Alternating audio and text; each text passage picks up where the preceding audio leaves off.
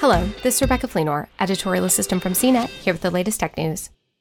As many companies begin reopening offices and moving to hybrid workforces, Microsoft is adding a slew of new features to Teams and Teams rooms that are designed to make it easier for coworkers to connect, no matter if they're working from the office or from home.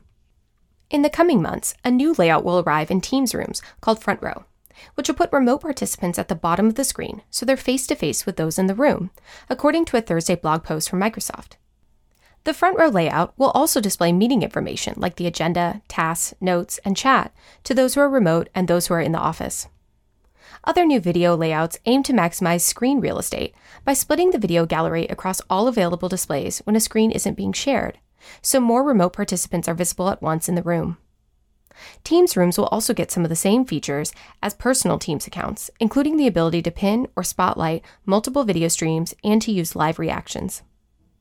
The updates to Teams comes after Microsoft released its own plans for the future of hybrid work, which include recording meetings by default and using smart cameras to simulate in-person contact. For more of the latest tech news, visit cnet.com.